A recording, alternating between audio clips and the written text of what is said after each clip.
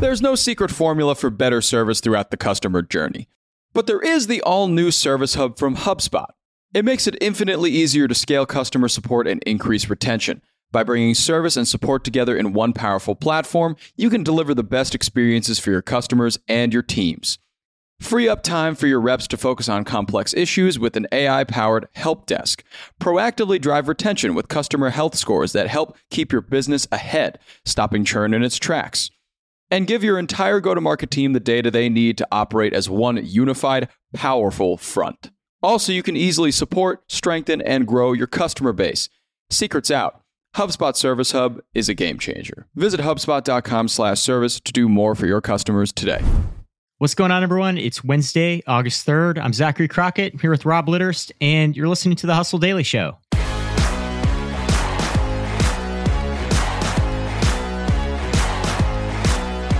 On today's show, inflation is at a 40-year high, but American corporations posted 50-year high profits last quarter.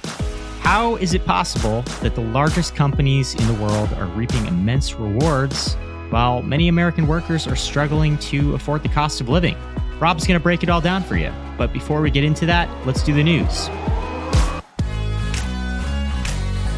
The FTC hit real estate platform Opendoor with a $62 million fine, saying that it used deceptive marketing practices to trick homeowners into selling to Opendoor for less than they would have made through the open market. Opendoor is a so-called iBuying firm. That means they use an algorithm to determine a home's price, and then they buy it in cash.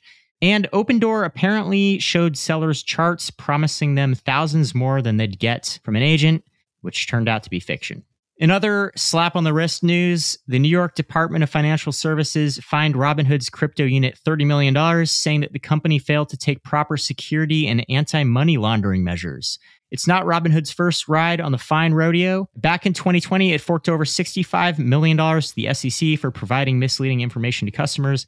And last year, it was slapped with a $70 million fine from the Financial Industry Regulatory Authority for harming customers with insufficient trading supervision.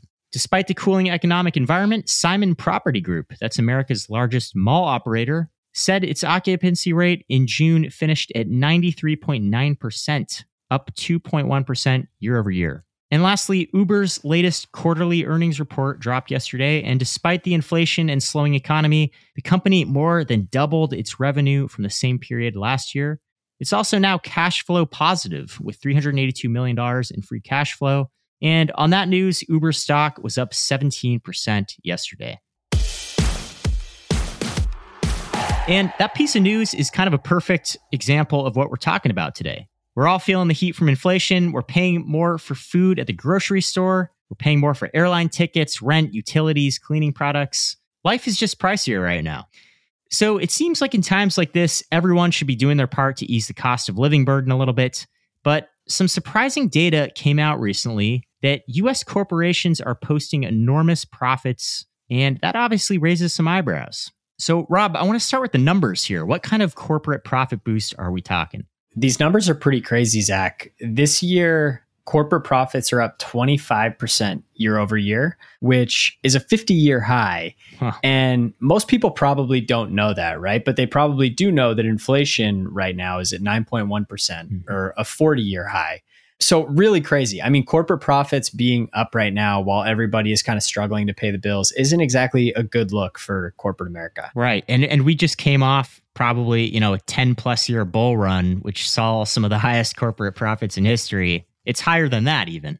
Yeah, which is really surprising. I mean, it's kind of hard to understand how this could possibly be happening when you look at the stock market and you see that so many stocks have taken an absolute beating this year.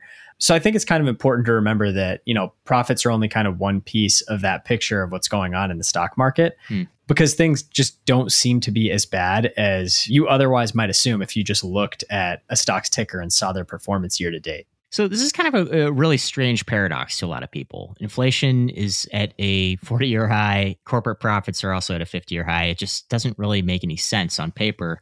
One possible explanation here is something called greedflation. You want to break that down for us? Yeah, exactly. So I think on this podcast, Zach, you and me have talked about skimpflation. We've talked about shrinkflation. You're right. And so greedflation is kind of the last in that holy trinity of shit things that companies can do during inflation periods. Basically, greedflation is when corporations use inflation as an excuse to raise prices. And this economist, Rakeen Mabood, talks about how this practice relies on exploiting information asymmetry. And if that just sounds like gibberish to you, here's how it actually works. So basically, in periods of inflation, consumers start to become accustomed to increased prices for all sorts of goods in their life, right? Mm-hmm. You talked about rents, gas prices, groceries, all that stuff. So they start to just attribute price increases to inflation. Or in this case, there are other factors too, like the supply chain issues, the war in Ukraine. Right. Those are all contributing to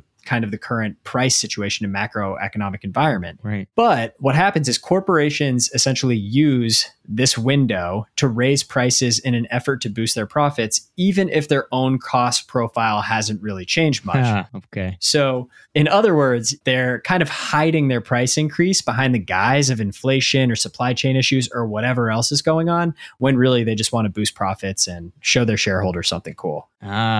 Sure. Okay. Are there any examples of this playing out in the real world? Totally. Rakeen Mabood, the economist that I cited earlier, talks about how credit card companies are really coming under fire right now. I think as recently as May, retailers called out Visa and MasterCard, who had raised their transaction fees, even though their costs haven't been impacted by any of the things mentioned above. So maybe there's some inflationary pressure on them or something, but obviously a credit card company doesn't really have anything to do with supply chain issues. It's not like they're waiting on some tech or some supplies or something for their business model, right? It's just not really what's going on there.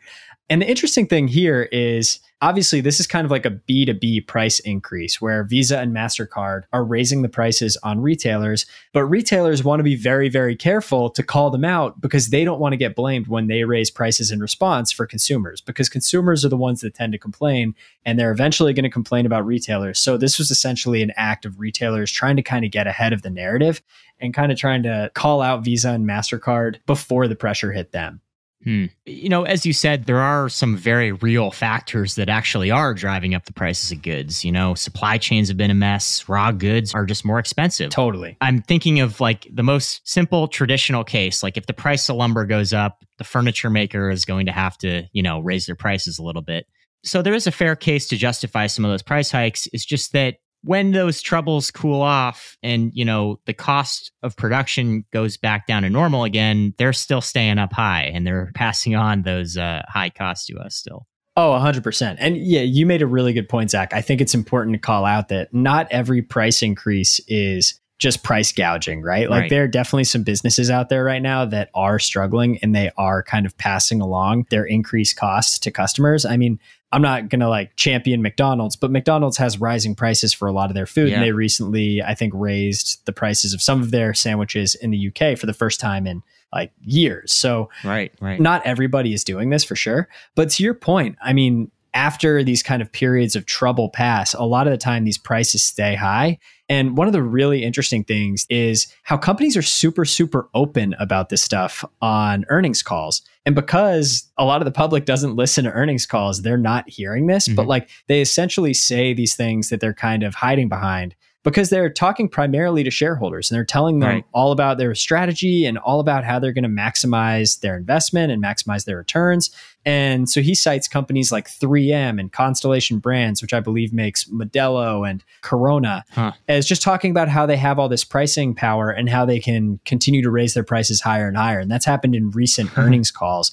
And there's no real cost factor that's going into that, at least the way that they were talking about it in these earnings calls. It's really just they're talking to shareholders about how they can continue to improve their returns, which it doesn't really jive too well with what consumers are facing right now. It's almost as if they don't feel like they're doing anything wrong. They're just, in their eyes, they have a fiduciary duty to the shareholders, right? Exactly. And it really brings up this kind of interesting debate of whether or not profits are inherently good and whether or not maximizing profits is inherently good. And I mean, we could go down a million rabbit holes on that topic. But it is interesting. I mean, a lot of people are kind of talking about this right now, and there are obviously ways to kind of curtail profits. Like we were talking earlier on Slack, I believe, about the UK and Spain, who both have implemented these windfall taxes on industries in their countries that have just made crazy profits over the last few months. So I think in the UK, they issued a windfall tax on energy companies, and in Spain, it was on banks, just as a way to kind of capture some of this insane profit that they're getting in a time when their consumers and the people that live there are like literally struggling to stay afloat. That takes us to an alternate theory, which is quasi-related here. And it's essentially a reversal of the corporate greed theory. Right. And it gets to the heart of what you just said about maybe corporate profits being an underlying problem here. Totally. Greedflation is a fun word. It's also kind of considered a thesis around inflation. And it's something that economists have been talking about a lot lately. And it essentially argues that the presence of inflation allows corporations to do this, right? So if you're thinking about kind of inflation versus corporate profits, you can kind of think of it as like a chicken or the egg problem. And economists have been debating this over time of, what comes first? Is it like maximizing corporate profits or is it inflation? With the greedflation hypothesis, people are essentially arguing that inflation comes first and it provides this overlying excuse for corporations to raise their prices. But there are a lot of people that argue the exact opposite and that corporate profits can actually trigger inflation. Ah, okay. Yeah, a recent Morning Consult poll found that 32% of people consider profit maximization to be the biggest contributor to inflation. It was right around the same percentage of people that attributed it to supply chain issues right now. So obviously, like really considered a highly influential factor in this whole equation here. And what makes it hard is there isn't really a right answer. Economists have found that there's a correlation between raising profit margins and inflation, but it's unclear if there's outright causality of one causing the other, which makes potential solutions highly contested, highly politicized, and really, really hard to agree on. So I guess here we are. So at the end of the day, we don't really know what the hell is happening here. Right. Probably case by case basis. Some companies are being greedy. One sector I see a lot of the greed discussion coming from is gas stations. This is a whole different beast. But when the price of crude oil goes way, way up, prices at the pump go up. And that makes sense to a lot of consumers. If the price that the stations are paying for their crude oil goes up, it raises the price of the entire supply chain, the refineries, so on, and you have to pay more at the pump. But then when crude oil goes down, those prices still stay high at the pump. Right. And, a lot of people say, well, it's greed, it's greed, it's greed. There are certain cases where you can make that argument, but, other cases, maybe it's simply that prices of raw goods are very high. And these companies are trying their best to keep profits steady for their shareholders. Create jobs, all that good stuff that the companies are good for. If you read about this stuff, one of the hardest things to figure out is how to compare different eras of inflation. So the last time that inflation was anywhere near this high, I believe was late 70s. Sure. And I was reading this article in the New York Times earlier today that was talking about how price changes just weren't as common back then, that there weren't as many kind of changes to prices, and it wasn't viewed as much as a strategy for running your business and a way to kind of reap profits. So it's a very different environment than the one that we're living in right now, which makes it really inherently hard to compare. If it was just as simple as looking at profit margins and inflation, then that'd be one thing. It's just in any macroeconomic environment, there are just so many different factors that you can look at. Especially here, it's really tough to determine where the chain of causation starts, as my old law professor would say. Sure. So let me ask you this, Rob. Let's get super meta here. And I know this is a little bit out there, but part of this discussion kind of just lends the question, are corporate profits inherently harmful? Is that a harmful way of thinking? Like just having profits as your main metric and bottom line? See, I think that's a really, really interesting question. And I think it's hard to give that like a definitive answer, right? Because there are a lot of things that corporate profits can allow companies to do, and there are a lot of things that companies can do. So not every situation is identical and going to be treated the same. But I think what's so interesting is like asking these questions now. Yeah. I don't think I've ever seen so many people kind of challenge these ideas as much as they have been over the last few years. I recently read this article in The Guardian. I think it was called The End of Ambition. It was all about people that decided that they were going to work less and not try as hard in their career and essentially just work towards a much cleaner and much more kind of relaxed work-life balance. And I'm not saying that's right or wrong, but I think more people are thinking like that than ever. And when you start to see the numbers of what some of these CEOs are making and what some of these major shareholders are making, it's very easy to get disillusioned. Yeah. I wouldn't be surprised if going forward, future generations have a much different idea of what kind of capitalism really works for a functioning society. Yeah, you know, putting aside the moral and ethical issues of greedflation, Right. it's just optically not a good time for corporations to be greedy right now. Totally. People are very dissatisfied right now. People are not only, you know, hurting financially right now to afford these increased costs of living, but like it seems like so many systems are struggling at the same time in this country right now. You know, we have inflation, healthcare, the housing market, and especially young people, morale is at a low point right now, right? Oh, yeah. I mean, I think you talk about like the big three of inflation. It's real estate, groceries, and energy. Sure. Groceries and energy costs are up about 15% year over year, give or take some. Yeah. And I think gas prices are up about 40 to 45% year over year. So those big three costs, which are kind of the biggest things that most Americans are paying for, are way more expensive. People are definitely struggling. And it doesn't look good when you're a huge corporation like MasterCard or Visa that doesn't necessarily have to raise prices. You're already getting a cut of pretty much any economic activity. And that's an interesting thing too. So as prices go up with inflation, Visa and MasterCard, even if they kept their prices the same, they'd be earning more because they're usually taking a cut of whatever the transaction is. Right. So in an inflationary environment, they're already making more money. They're already making more. For them to double down on that and raise their rate, like that is just like a different level, I think, of corporate greed. That's a great point.